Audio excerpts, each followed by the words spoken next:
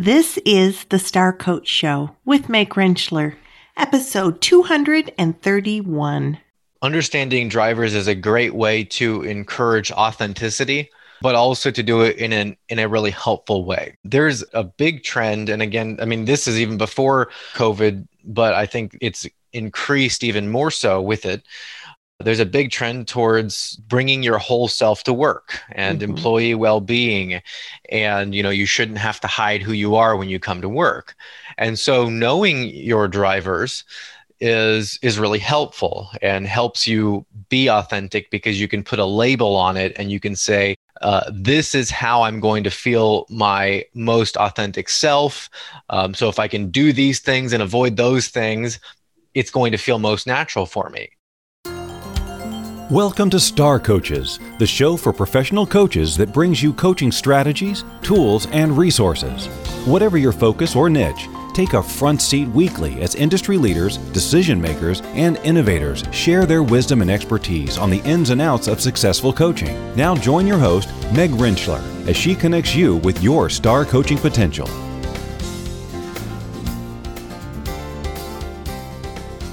Hello and welcome to the show. It is wonderful to have you with us.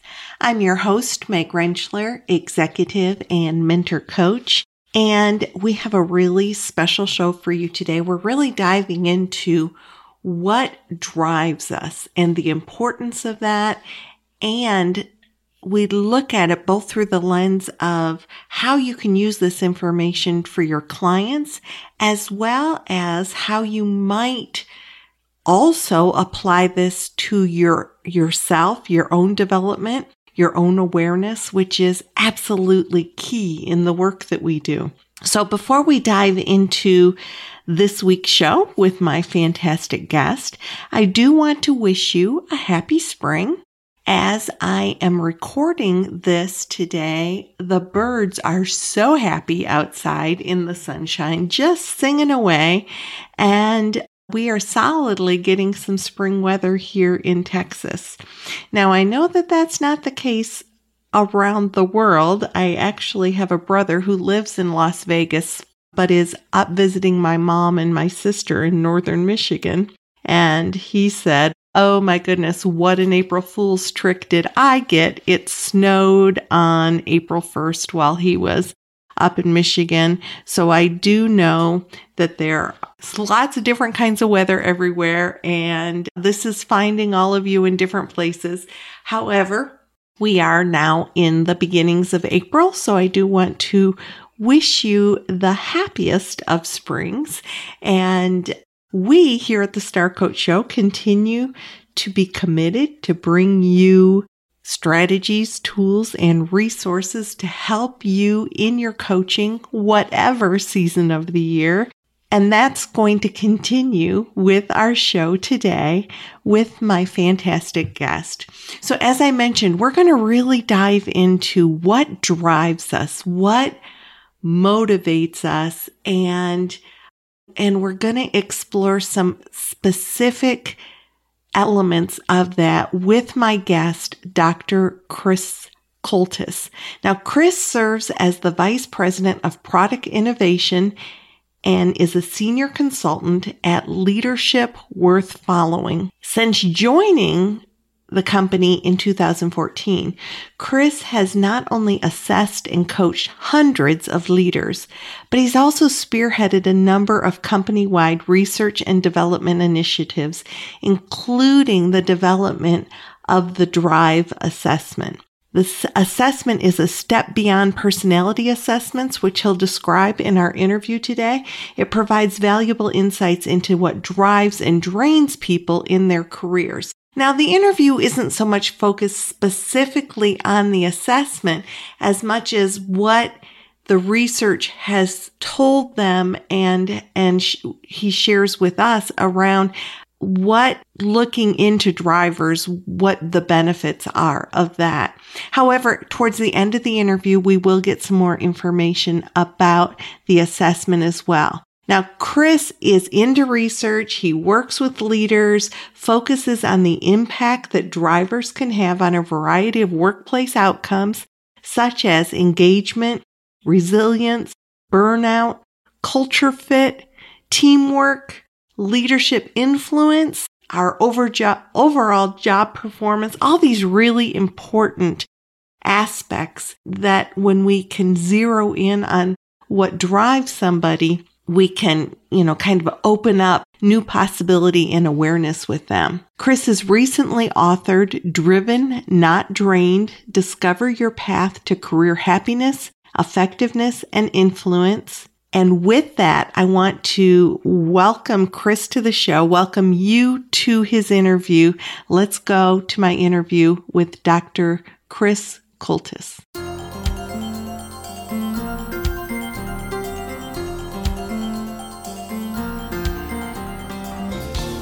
Dr. Chris Koltis, welcome to the Star Coach Show. Thanks for spending time with me today. I'm glad to be here. Thanks, Meg. It was such a delight to meet you in our pre-interview and learn about all the important work you're doing.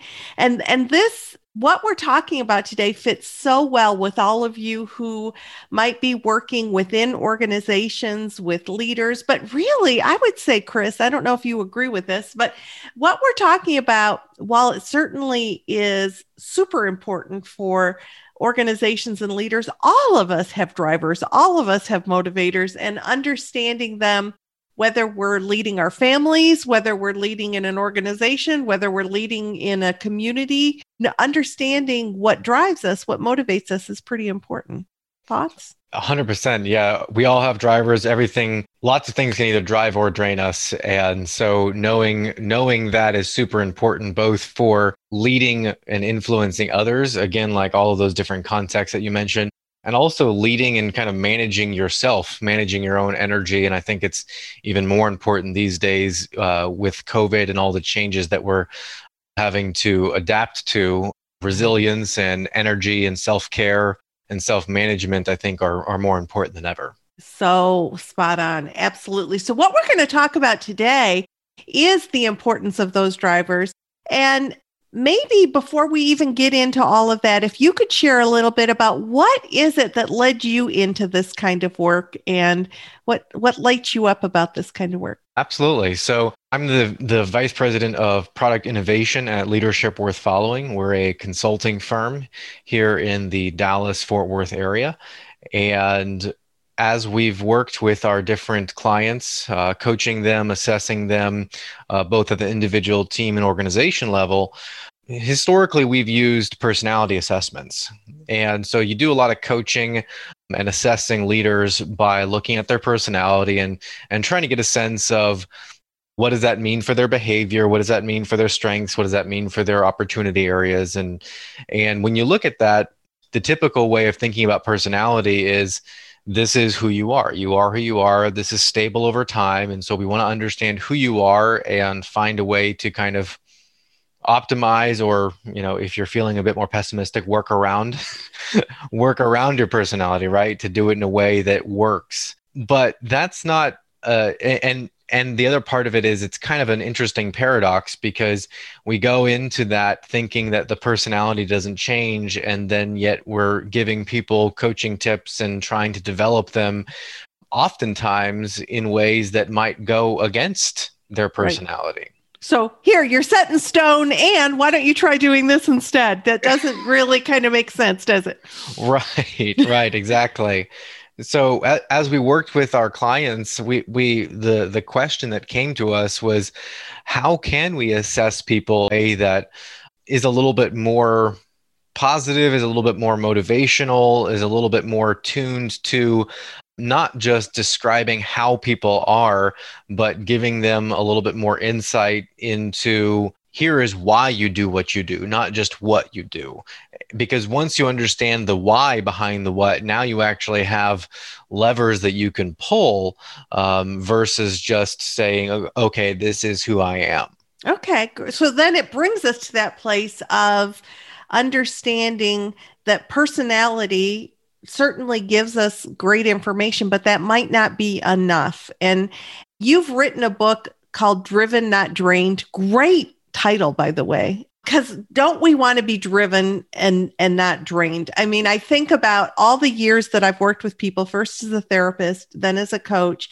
And helping them tap into what are those energy drains? What are sort of what's leaking that you're unaware that's leaking? And there are things that just drain us that we maybe can kind of power through, but ultimately being aware of what naturally fills our well and what pulls from is, gosh, so important to understand. So when you think about personality versus this other approach, what do you want us to understand about that? So without getting too much into the different theoretical debates and whatnot, personality is kind of an umbrella term. It's an umbrella term to basically say this is who the person is, and we generally assume it to be stable. What we've done here in thinking about drivers instead of personality is we really want to say what is driving the behavior. And so if we're trying to understand what's driving the behavior and also what's driving your energy, well, then really, rather than trying to come at it from a broad personality theory perspective, you want to come at it more from a what are the different behaviors that you may or may not want to or need to engage in, primarily in the workplace. And then what are the different components of things that could drive said behavior? And so to put a little finer point on that, if you look at some other theories of behavioral prediction, so again, not personality, but how do you predict and understand behavior? Really what it comes down to is there are three components that can drive behavior. Part of it is past behavior. So habits, skills, strengths, things that you know you're good at, things you've already done in the past, things the situation is kind of pushing you to do. So we kind of, our cute way of talking about that is just these are the things you do. So that's one bucket. So the second bucket is the want bucket. So these are the things that, and actually, if I maybe rewind and call it a different bucket. So you have the behavioral bucket, right? So these are the things you do, the things that the situation pushes you towards, the things that you already habitually do, the things you know you can do. So you have this behavioral bucket, and that's a lot of what personality assessments do. That's a lot of times what they measure. Then you might have what a motives assessment might typically look at. And those are the things that you want to do. Those are the things that you have affective attitudes around, the things that, you know, when you do them, you get kind of a positive affective boost from. When you're forced to do them, you get a negative affective drain around. So that's the second bucket. You've got the behavioral bucket, then you've got the affective bucket.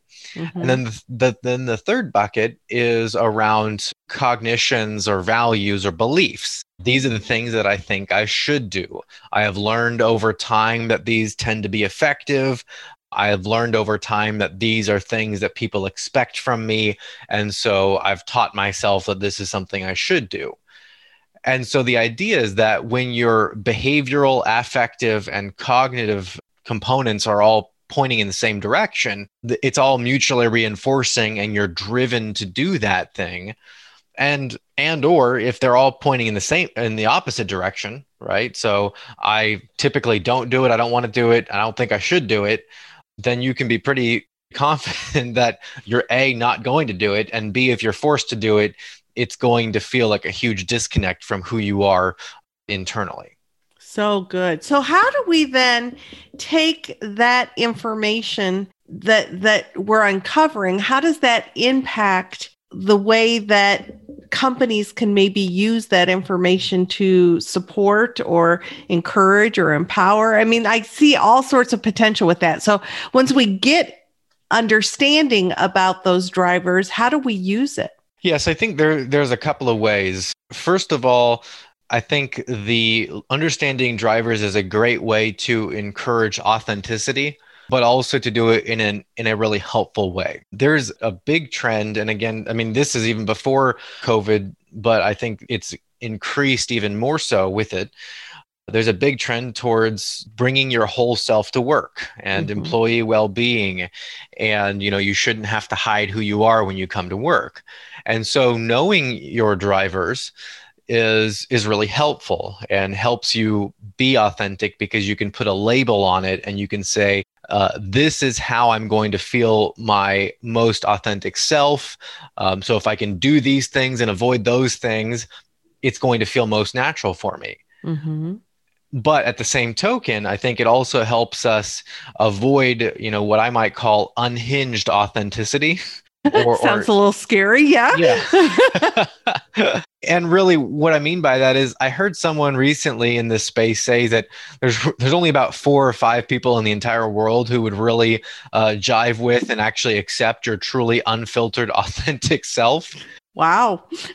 And I mean, if you think about it, that's probably true. I mean, if you were to just do whatever the heck you wanted, whenever you wanted it, there's probably only a couple of people that could tolerate that. And so the challenge is, how do we come to work, whether we're on a team or leading a team, how do we come to work and carry ourselves in a way that is both authentic to who we are, but also doesn't rub everyone else the wrong way? So I think that by looking at those drivers, it really gives us some insight into, this is who you are, this is what you want to do, but also, and we didn't really talk about this too much at the beginning when you were talking about energy drains. As we pursue the feeling of drive and seek to avoid the feeling of drain, there are big watch outs with that too, right? Because we can really, really overdo the pursuit of the things that we like, or the things that we feel driven by. And we can also really overdo that avoidance or aversion to those drainers. And so by getting a really clear sense of, these are the potential downsides of the watch outs of pursuing your drivers and avoiding your drainers, now we're able to get a clearer sense of how do you act authentically, but also how do you do it in a way that doesn't cause a lot of negative ramifications with the people you're working with. Right. So there's got to be like a responsibility sort of component to that. And anytime we overemphasize one side and completely ignore the other, I would think that things are going to fall through the cracks, or we're going to let go of things that are important to pay attention to. Yeah, well, and that's a perfect segue to one of the other ways that we use a driver's assessment like the Drive with our clients to help them kind of lead and carry themselves better is this idea of motivational hooks. And I'll actually just use myself as an example, because I think we should all be willing to take our own medicine, right? Right. So I'm really low on a driver called collaboration, which means that I'm very independent. I'd much prefer to have a task and kind of drive it, no pun intended, myself. But at the same token, I work in an organization and my role is highly matrixed, highly requires lots of collaboration. And so, what do I do with that? Right? A typical kind of personality coaching based approach might be, first of all, might say, find yourself a new role. Or, maybe there are a couple of behavioral tips and tricks, but I like to think of it more as, motivational or driver hooks.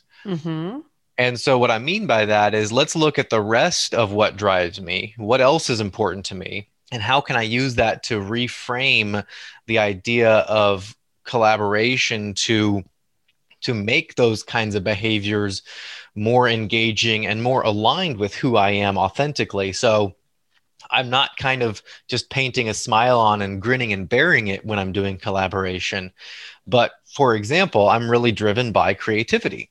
And so rather than just grinning and bearing it when I have to kind of white knuckling your way through the collaboration. Exactly. So instead of white knuckling it, I'm now just doing more brainstorming and finding ways to inject creativity into those collaborative exercises. Good way. Yeah. So pulling from those drivers to really kind of help give some momentum to the less than drivers. And you call those motivational hooks. Exactly. Excellent. Excellent. So that's one way, as if we were a coach and aware, as many of us who are listening are. And we're trying to utilize the information that we would get from paying attention to drivers. We would maybe pay attention to those hooks. How can we leverage the higher motivators to help influence those areas that drain us more? Exactly. How else might we use the concepts that you're talking about as coaches to help the leaders that we're coaching? Yeah. So there's two other ways that come to mind when I've coached other leaders. One is I think about it as calibrating expectations. And so we look at drivers again through the lens of behaviors, motives, and values. And so a lot of the drivers that we look at least do have kind of a values component to it. And so again, I talk about this as calibrating expectations. So here's an example. I was working with a leader who one of his big struggles was when he delegated, if someone, made a mistake or asked for help or, ran into a roadblock, he would take over and do it and just kind of power through it and fix it for them. And he rescued. Exactly. Yeah. Big time rescuer. And it wasn't that he was a micromanager. He did lots of delegation. But when you looked at what drove him, he was really driven by two things. One was he was really driven by service. I think his service driver, so to speak, was in the 80 plus percentile. So it means that he really got kind of a motivational boost just from being helpful for helpfulness's sake. And he was in the 97th percentile for a driver called autonomy, which means that he put a really strong importance or emphasis on being independent, self-reliant, doing it himself. And so every time someone came to him for help, it wasn't so much, how can we do this together? Let me help you. It was the way I help you is by just taking the ball and running with it. Take it away from you and do it myself. Yep. And the expectation that needed to be calibrated, yes, some on the service side, but even more on the autonomy side was what I challenged him with was, hey, 97% of the world expects and needs less autonomy than you do. And so that was kind of an eye-opening moment to him to say, hey, it feels normal to me, but if I can be a little bit non-PC here, I'm kind of the weird one here. Right.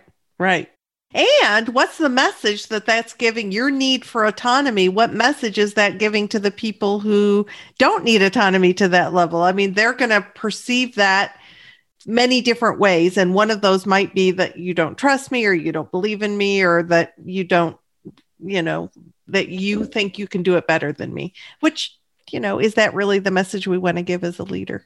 Well, and that goes back to the motivational hooks too, right? Because if he does care about his relationship, so if he is driven to maintain those relationships and that autonomy reflex is potentially damaging the relationships, well, now you have a motivational hook to help him dial back that reflex. See how all this fits together, people? So good. Anything else about the way that we engage with clients through this perspective before we get into how we engage with ourselves through this perspective? Anything else? I think the only other one, and maybe this is pretty similar, but I think there's a slightly nuanced difference, is also just kind of shedding light on your biases and trying to see what the potential downsides are. And again, we did talk about that on the autonomy side, but just one more quick example. I love examples. I love this one because it looks at a driver that, especially nowadays, we see as almost inherently a moral good, like a moral right is the drive to be inclusive. And so I was working with actually a D&I consultant, and she had looked at her drivers, and she was, as you would expect, strongly driven by inclusion. It was super, super important to her. And she was really wrestling with, how could there ever possibly be anything that's wrong with this or unhelpful about this? It's the most natural thing in the world and the most important thing in the world to be inclusive. Well, we were doing her debrief at a coffee shop, and as we were doing this, someone walked through the door, and so I pointed at the door and I said, "What if you strongly, passionately believed that that door needs to be open, and I strongly, passionately believe that it needs to be closed?"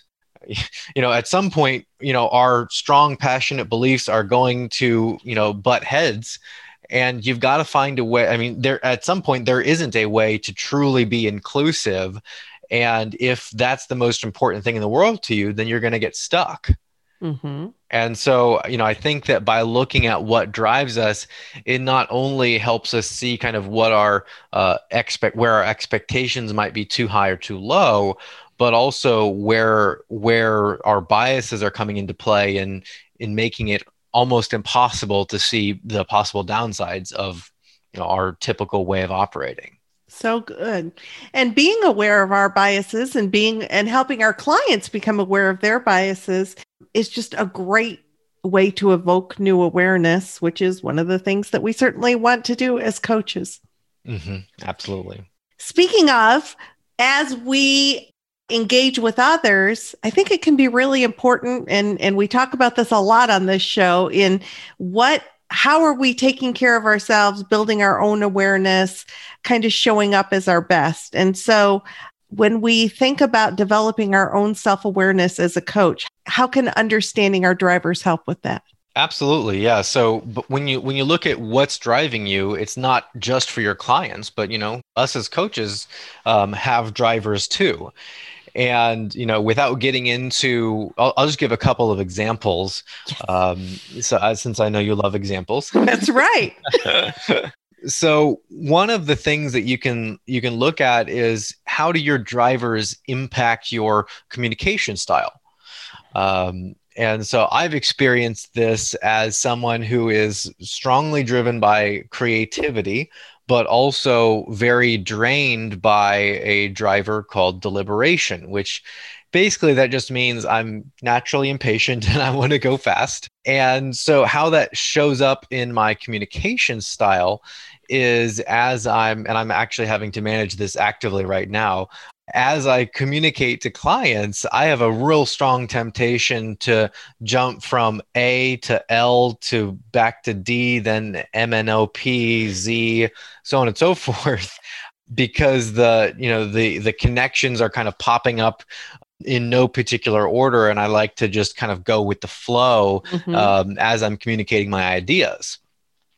And for some people with a similar profile, that works great, right? They see the connections and they kind of enjoy the journey. But for others, they get lost super quick. And so I think that, that's just one example, a couple of other, but when you look at your communication style based on that's kind of coming out of your drivers, it's helpful to see how am I naturally going to communicate, and is that going to jive with the profile or communication style of the coachee that I'm about to work with? And if not, well, now you have a heads up and you can intentionally manage that. So good. And we want you to know that we appreciate your pull to try to kind of give us this information in bite-sized pieces in a flow so that we can all follow you. So I appreciate the effort that you're putting forward in that. Because we talked about enjoying examples and just in thinking about the way that this can be applied over many different, let's say, just there's a word I'm looking at, but like looking at it systematically or looking at it as different ways as coaches. One of the things that really lights up a lot of the people in our audience is doing group or teamwork. And I can imagine that paying attention to the impact that it can bring to a team or to a group can also be, well, enlightening. So how would you describe this work under that lens? Yeah, absolutely. And I have a lot to say on that. That's a great question. Before I dive in, maybe it would be helpful for me to just do kind of a quick overview. I know we're talking about drivers generally, but Would it be helpful for me to do just kind of a quick overview of, I know I've given a couple of examples, but just like a snapshot of our kind of theory or model? Would that be fair? We'll take this particular model and look through it as a way to give specific examples. So definitely go ahead with that. Perfect. We look at, there are 6 broad factors in our assessment, the drive. And the reason I wanted to do it now is because those 6 factors do each have different implications for team dynamics. So the first one is, well, there are 6. So impact, insight, connection, harmony, productivity, and meaning. Okay. So I'll go briefly through the team dynamics, and I'll pause as I go through if you want to unpack anything I'm saying here.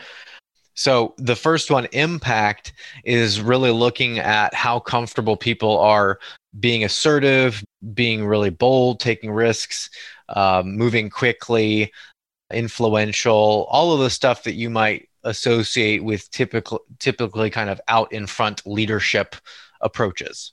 Right. And so when you look at how that affects team dynamics, it affects a lot of team dynamics, but the biggest one, or kind of the most tangible one it affects, is how teams engage with conflict. And so when you have, and it's not just the team average, it's kind of the diversity within the team. Right.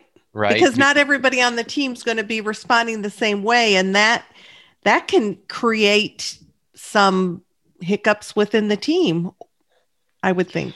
Well, on both ends of the spectrum, because if Right. you have everybody that's really high, you can imagine kind of a bunch of alphas, kind of fighting. Duking it out. Yeah. Right. And I mean, it can be good too, because they're really comfortable just being straightforward. They're not going to be offended. And if they have that kind of relational background and they're all committed to like the mission and all that kind of stuff, then that's great. It's great for them to all be really high impact. If you have a bunch of spread on the team, then you have the big voices possibly shutting out the lower impact, less assertive voices. Right. And so kind of understanding impact, the impact drive has lots of implications for how teams engage with conflict. Right. So if we have a completely risk adverse team or conflict adverse team, then they might not as effective. I mean, there can be lots of different factors to kind of look at. So that's super helpful. Okay. And that's impact. That's impact. Yeah. So the next one is insight, and insight is basically the problem solving factor. Now there's problem solving implications all over the model, but insight's basically looking at how driven are you to be big picture, solve complex problems, not reliant on formalized processes and rules and all that kind of stuff. And so that does affect how a team solves the problem, how team solves problems. And so if you have a team that needs to be super visionary, but maybe not so oriented towards, tangible execution, then it's great to have everybody high on something like that. Mm-hmm. A lot of times in my experience, having lots of diversity on that factor is really helpful, because you get your visionary folks and then you get your kind of operational folks. And so when you have a team like that, it's super helpful, but it's really helpful to actually explain why you have that dichotomy, because a lot of times you have your high insight folks looking at your low insight folks and saying they just don't get it. And the low ones are looking at the high ones and saying they're just, head in the clouds crazy. I was going to say, yeah, they don't know what it's going to take to really put this into action and make it operational. And so back and forth. But to your point, if we had everybody in one bucket, then is that really going to be able to execute from beginning to end? Like, we need all of these different drivers to move the whole team forward, I would think. Exactly. Yeah. So connection is the next one. And that's looking at that drive to actually have connections with the people you're working with. So whether that's through collaboration or through, I mentioned inclusion earlier, or just building really warm kind of personal relationships. What we've found is that generally speaking, teams that work well together tend to be a little bit higher on this, as you might expect, because they just like being together. But that can also have problems in terms of being productive, because if the whole team is focused on just, being with each other but not actually getting things done, then they're either wasting time and resources, or things get too personal, right? We start blurring the lines between the personal and the professional, or unclear roles, or indecisiveness, because everything has to be a group decision, and we're not comfortable having one person just make the call if it's going to, upset other people. So those are some of the kind of watch outs on that connection driver. Perfect. Okay. And the next? Harmony. So harmony is also a relational driver, but it's more about putting others' needs ahead of your own. And so, when you have a team that's really high harmony, they can often be conflict averse, or unwilling to admit their own personal needs. And so, you may end up having resentment that builds over time. Overall, though, having high harmony teams, you get a lot of trust in those teams, because if I'm always putting your needs ahead of mine, and you're always putting my needs ahead of yours, that's a great way we're finding a good rhythm there, maybe, huh? Exactly. But, at the same token, when you have lots of spread, or when you have teams that are really low in harmony, then you have a lot of, excessive competition, or, backbiting, or people drama. Being pitted against each other. I've worked with some real low harmony teams, and it can be a real drain. Exactly. Then productivity is kind of about task execution, as you might imagine. And in some ways, productivity it's not exactly, but the inverse of insight, which we just talked about. So teams that are really high in productivity are all about getting stuff done, setting clear, really high goals, and just going towards executing them. The ones that are on the lower end of the spectrum are often more flexible, bouncing from one thing to the next, really agile. And so you can imagine how when you have those people on the same team, the high productivity folks see the low ones as lazy or unreliable. The low ones see the high ones as, rigid and perfectionistic. But if you can bring those dynamics to the forefront and actually put people in the right roles, and actually empower them to do the stuff that, and play the roles that are aligned with that, now you really start getting to a sense of, okay, well, so-and-so is going to be the person that's going to help us set really clear action items. And this low productivity person is going to help raise the flag for, when they think it's time for us to shift direction. And at the same token, let's realize that, so-and-so's action items may be a little ambitious, right? Because they're high productivity and they never turn it off. And the low productivity persons, when they raise the flag to say, hey, let's jump to the next thing, well, let's take a beat and check that assumption, because, that's their bias to jump from one thing to the next. So good. Now, you mentioned something, Chris, that I think is interesting. So when you use this information with a team or a group, how do you actually roll the information out? Like, does everybody aware of everybody else's drivers? Because you had mentioned that the high productivity people might think that the low productivity people are lazy or what. So I'm wondering, do they actually have that information, or is that a perception that they have just based upon their interactions with one another?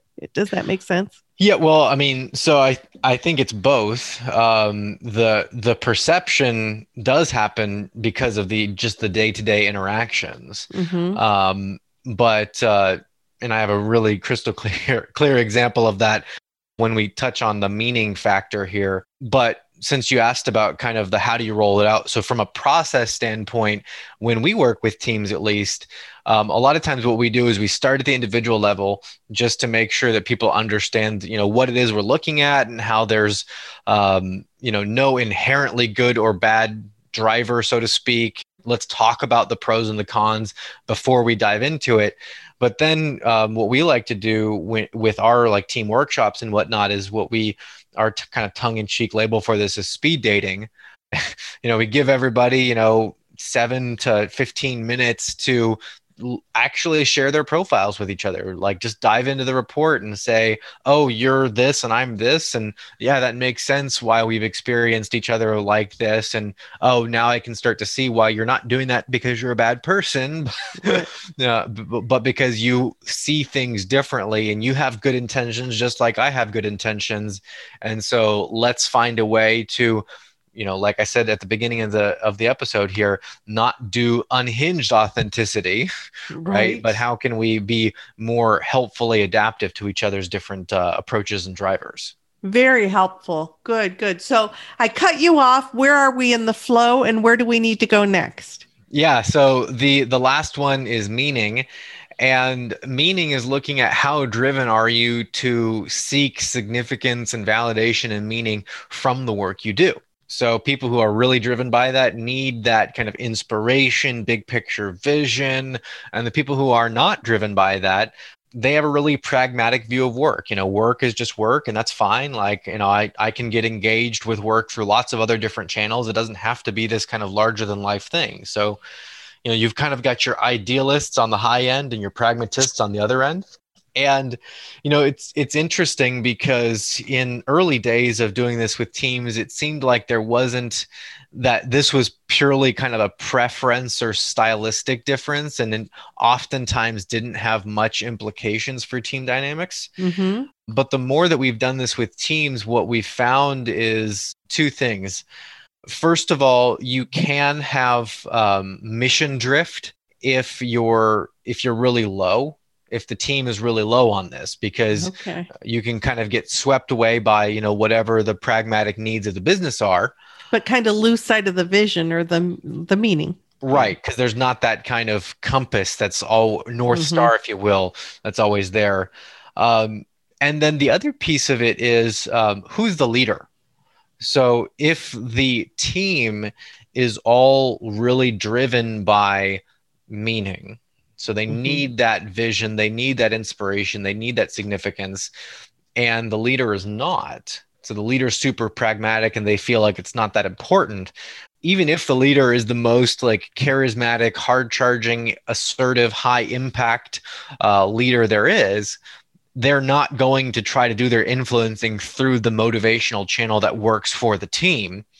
And then so the team is going to start feeling disengaged and less motivated. And we've seen that with a lot of the teams that we've worked with. Such good information. So we're coming to the end of our time, and you've shared such a great, just a view for all of us to begin to look through that area and say, I guarantee you the audience is thinking, oh, I could see this with this, beginning to apply it to the work that we've done. As we are wrapping up, you talked about your assessment tool. Tell us a little bit more about it. Yeah, so the assessment is called the Drive, and it's looking at what drives and drains you. So what we've talked about all day, or all episode, I suppose. And it's looking at those 6 factors that I just mentioned: impact, insight, connection, harmony, productivity, and meaning. And there are 28 drivers that go within each of those.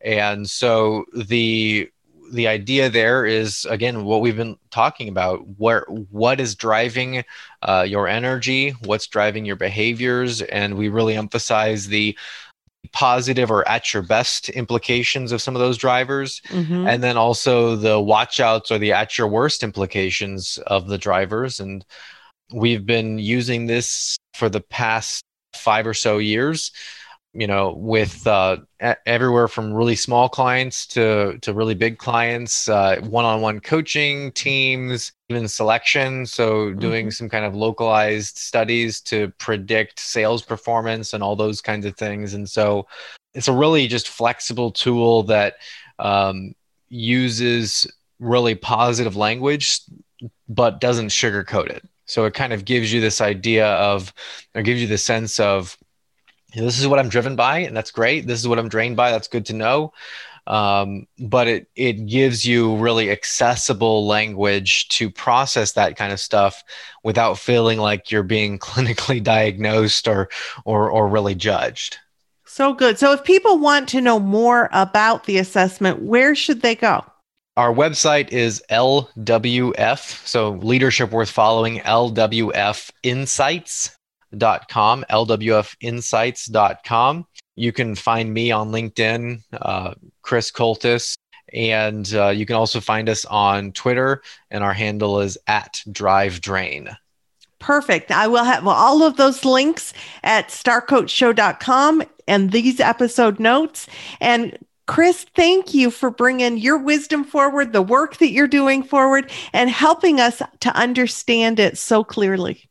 Absolutely. And Meg, if I can make just one more. So when you asked, how can you find us? So we have the assessment. There's also, and you mentioned this at the beginning of the episode, the book, Driven Not Drained.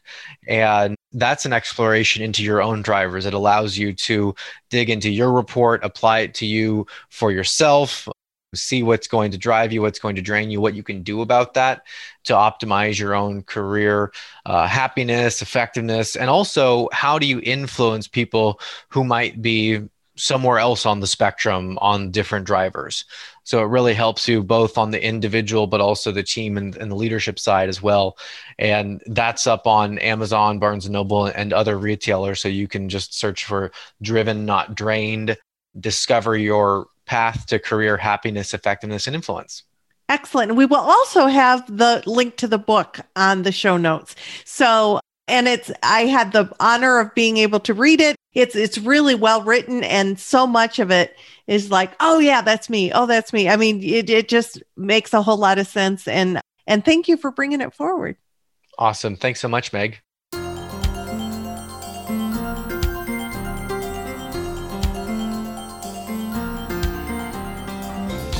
Oh my goodness, so much information in that interview that we can look at both internally in what this information does for the way that we show up with others and our own self-awareness and our own understanding of our drivers, as well as how we can apply this information with the clients that we work with.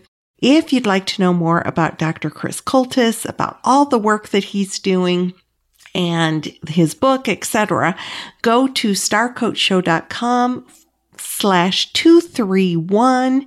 Then you will access all of the links to his work. And I want to thank Dr. Chris Coltis one more time for being on the show. We continue our wonderful work next week in bringing you resources that maybe you hadn't even thought about in the world of coaching. I am so honored to be welcoming Dr. Kimia Saraf to the show next week. Kimia works with trauma mitigation. She is a coach. She is a physician. She is going to help us understand trauma, secondary trauma, the impact of the pandemic on all of us and the waves of impact of that is going to continue to ripple through the world, and how we as coaches can show up in the face of that. It was just a mind-blowing interview. I'm super excited to bring that to you next week on the show. As always, if you're enjoying the show, please share it with others. How about taking a screenshot when you're listening and posting it to social media and letting people know what it is about that particular episode that really speaks to you so that more people can find our show. As always, I invite you to visit starcoachshow.com for resources and information. And until next week, this is Meg Rentschler wishing you the very best for your success. We'll see you next week.